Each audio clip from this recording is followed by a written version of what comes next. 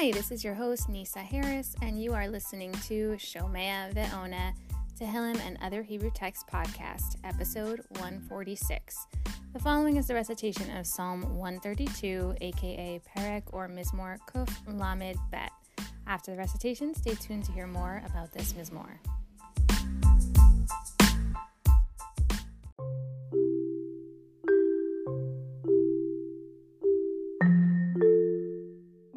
Psalm 132. Shir Hamalot. Zechor Adonai LeDavid. Et Kol Unoto. Asher Nishba LaDonai. Nadar LaAvir Yaakov. Im Avo Be'ohel Beiti. Im E'eleh Al Eres Yitzuai. Im Eten Shnat Le'enai Le'af Apai Tenuma. Ad Emtza Makom LaDonai. Mishkanot La'avir Yaakov.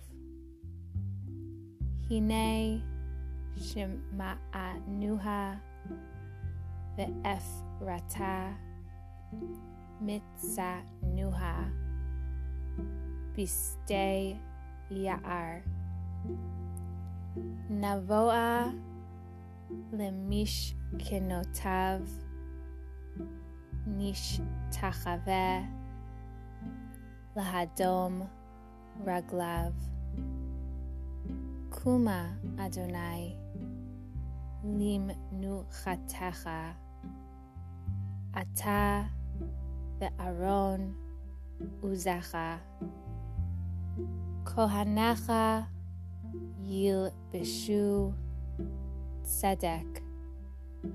V'chasidecha Yeranenu. Ba'avur David Avdecha Al Tashev Pnei Mishichecha. Nishba Adonai LeDavid Emet Lo Yashuv Mimena. Mipri Vitnecha Ashit Lechisei Lach. Im Yishmeru Vanecha Beriti Ve'edoti. Zo Alamdim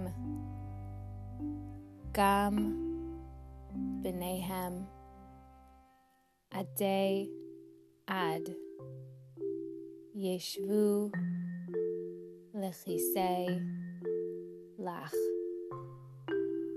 Ki Vachar Adonai Betzion Iva Moshav Lo. Zot Menuchati Adei Ad Po Eshev Ki Ivitiha. Seda Barech Avarech Evyoneha. Aspia Lachem. Ve'chohaneha Albish Yesha. V'chasideha Ranen Yeranenu. Sham Atzmiach Karen LeDavid arachti ner lim shichi oivav albish boshet ve'alav yatzitz nizro. Psalm 132 is the 13th out of 15 and the longest in the Shira Malot series. This shows up in pieces in our prayers. There are phrases starting from Pasuk 8 that are said on Simchas Torah, the holiday coming up soon, when taking out the Torah. There is also Pasuk 4, which may be the formation of the blessing of Hamapil said before bed, and you can see episode 140 for that one. And then Pasuk 7 is said in Slichot. The narrator of the mizmor asks that Hashem remember the hardships that David endures, and then goes on to explain in detail how David would not rest comfortably until he found a permanent dwelling place for Hashem to reside. This is followed by the narrator asking to enter his abode and bow, and asks that Hashem also meet them at this resting place, then reminding Hashem of the oath that he gave to David, that he would not renounce his people if they will keep the covenant. Then the psalm speaks of how Zion is God's desired resting place and the way he blesses it. The narrator could be from the perspective of the people who are Oleh Regel, that come up to serve Hashem by the Beit HaMikdash at the three main holidays, namely Sukkot, Pesach, and Shavuot, and how they wish to serve him at this time. It's also understood that the narrator of this mizmor is David, who may have said this while bringing the Holy Ark, aka the Aron of Hashem, to Yerushalayim, to the Mishkan, which was the tent that traveled with them to serve Hashem. But here is mentioning the desire for a permanent location to do so, or as a vindication that his progeny, Shlomo, deserved to be king next, despite David's issues with Shlomo's mother, Bathsheba. Or perhaps it is said by his son, Shlomo HaMelech himself, at the inauguration of the permanent Holy Temple, aka Beit HaMikdash itself. Or Radak says that it's broadly just talking about the nation of Israel asking for Mashiach to come back. In any case, what I find interesting is that Hashem didn't just tell them clearly where the location of the permanent Holy Temple should be. David had to work really hard to find it. And then in Pasuk 6, Hine Shamanuha ve'Ephrata. We heard it was in Ephrat, as though they were finally let in on the location and then proceed to plead to be let in to enter and not rejected. There are many reasons given as to why we were not told originally where the holy site of Yerushalayim was located. The Rambam in Moreh Nevuchim says that if Hashem told the nation of Israel where their holy site was before they got to Israel, then all the other nations would have come and destroyed the site and prevent them from finding it. Also, if they knew beforehand, then the tribes may have fought over who would be located in that prime real estate. So he waited until after the division of the land.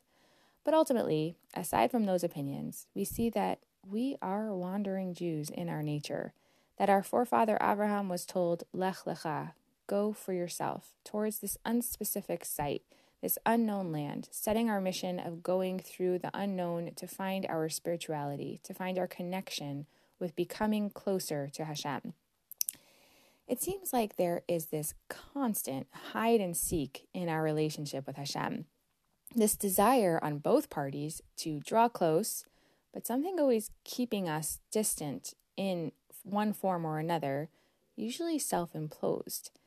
In fact, it seems it was too overwhelming for us as a nation when Hashem actually did reveal himself to us in full at Har Sinai. I'm just recalling the Midrash that speaks of how we all died and he had to bring us back to life. An encounter which led the people to ask Moshe to be their conduit, to go on their behalf, to get the Luchot tablets from Hashem. And when he didn't come back in time, they panicked. And they created another intermediary with the Chet HaEgel. With the sin of the golden calf. There are even opinions that discuss whether we would have needed a king over us, or maybe even a Beit HaMikdash at all, as an intermediary location to come close to Hashem, if it wouldn't have been for our desire to maintain that distance with an intermediary. In fact, the Rambam in Moreh Nevuchim appears to indicate, to the chagrin of the Ramban and others, that there won't be a return to animal sacrifices in the times of Mashiach, that sacrifices were a tikkun stage, a refinement of the way that people at that time were able to draw close to God, but that eventually the use of lips, aka prayer, and then maybe even something different like just thinking and connecting with your mind, will be used in the time of Mashiach. Whether or not you agree, Rambam did write it, and we can learn something from it. The teaching is that we could have a less mediated experience, but we seem to need a little bit of distance in order to allow ourselves to feel safe to draw close. We get overwhelmed when the connection is raw and unmediated. I was watching a reality TV show, Love is Blind, and there were two singles who had been hurt in relationships in the past, but were spending all their time with each other, holding on to the fear of not wanting to get too close and call it a relationship in case it would mess things up. They thought the world of each other, but also didn't want to lose each other. So for a year, they were keeping the distance of a relationship without the label. Eventually, they realized that they would lose each other if they didn't try, and they started dating officially. But it's like how Rav Soloveitchik describes Kol Dodi Dofek in Shir HaShirim, aka The Voice of My Beloved is Knocking from Song of Songs. He explains that this love between the two lovers in Shir HaShirim is comparable to Hashem and the nation of Israel, who constantly are almost playing this game of distance to try to maintain closeness. Hashem seems to say, if that's what it takes for me to dwell betocham, within them, then I'll make a mikdash, a dwelling place. But Hashem doesn't necessarily need those artificial things. It's an acquiescence for us to draw close. And that was with the Mishkan. The rabbi of our shul made the appeal on Yom Kippur to help raise funds. He spoke about how people mentioned it's time for new chairs and mechitza instead of the hand-me-down ones we have, which I personally feel are fine, and I kind of really like the bookshelf on our mechitza, so I hope that continues, but anyway, practical. But he explained the congregation wanted what helped make them feel like they are praying in a place that helped them connect closer. It seems petty, if you really think about it, that we need to be surrounded by beauty and splendor to connect with Hashem, but it's also so human. For us to be able to get to a point where we can do without all that external beauty and artificial things, those creature comforts to help balance out any fear of approaching a close relationship with Hashem, it's another level. I think that is what the holiday of Sukkot that is starting this week is trying to help us foster. It's teaching us how to get out of our comfort zones, how to be living in our huts vulnerably under the protection of Hashem without all the pomp and circumstance. Just starting to realize that we can connect even through simple means. Shir HaShirim is the story of always pursuing and never connecting. One party is always running away when the other seems ready to finally connect, ultimately losing each other forever. So how can we alleviate this and actually connect and not lose each other without getting in our own way? In this mizmor, the narrator reminds Hashem that David has been through hard, probably traumatic stuff, and it's hard to connect. But David, who came from humble beginnings, seems to understand this need of the people to keep a distance out of fear, but come close through artificial safety, and aims to build the grand holy temple that will help the people connect so that they will fear coming close less. If we understand that we get in our own way of intimacy in our interpersonal relationships, that use all these artificial things to help keep distant but feel closer, maybe we will be able to start taking down the proverbial beautiful walls and realize that we can approach more vulnerably, like with the simple schach, the bamboo roof, and 2.5 walls that a sukkah represents. Sure, be mehudar mitzvahs, buy the nicest lulav and etrog you can, make your sukkah and shul, etc. look beautiful, all to show that effort that we do wish to connect.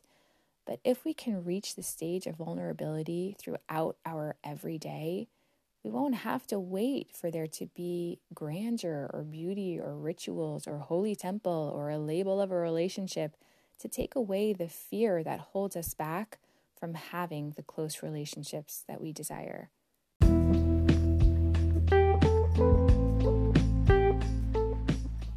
May we have the ability to feel into these simplistic ways in which we are capable of connecting.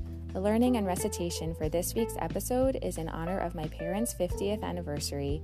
May they live happily and healthily together ad 120 shana b'briut, with lots of nachat from their loved ones. Chag Sameach, happy holidays.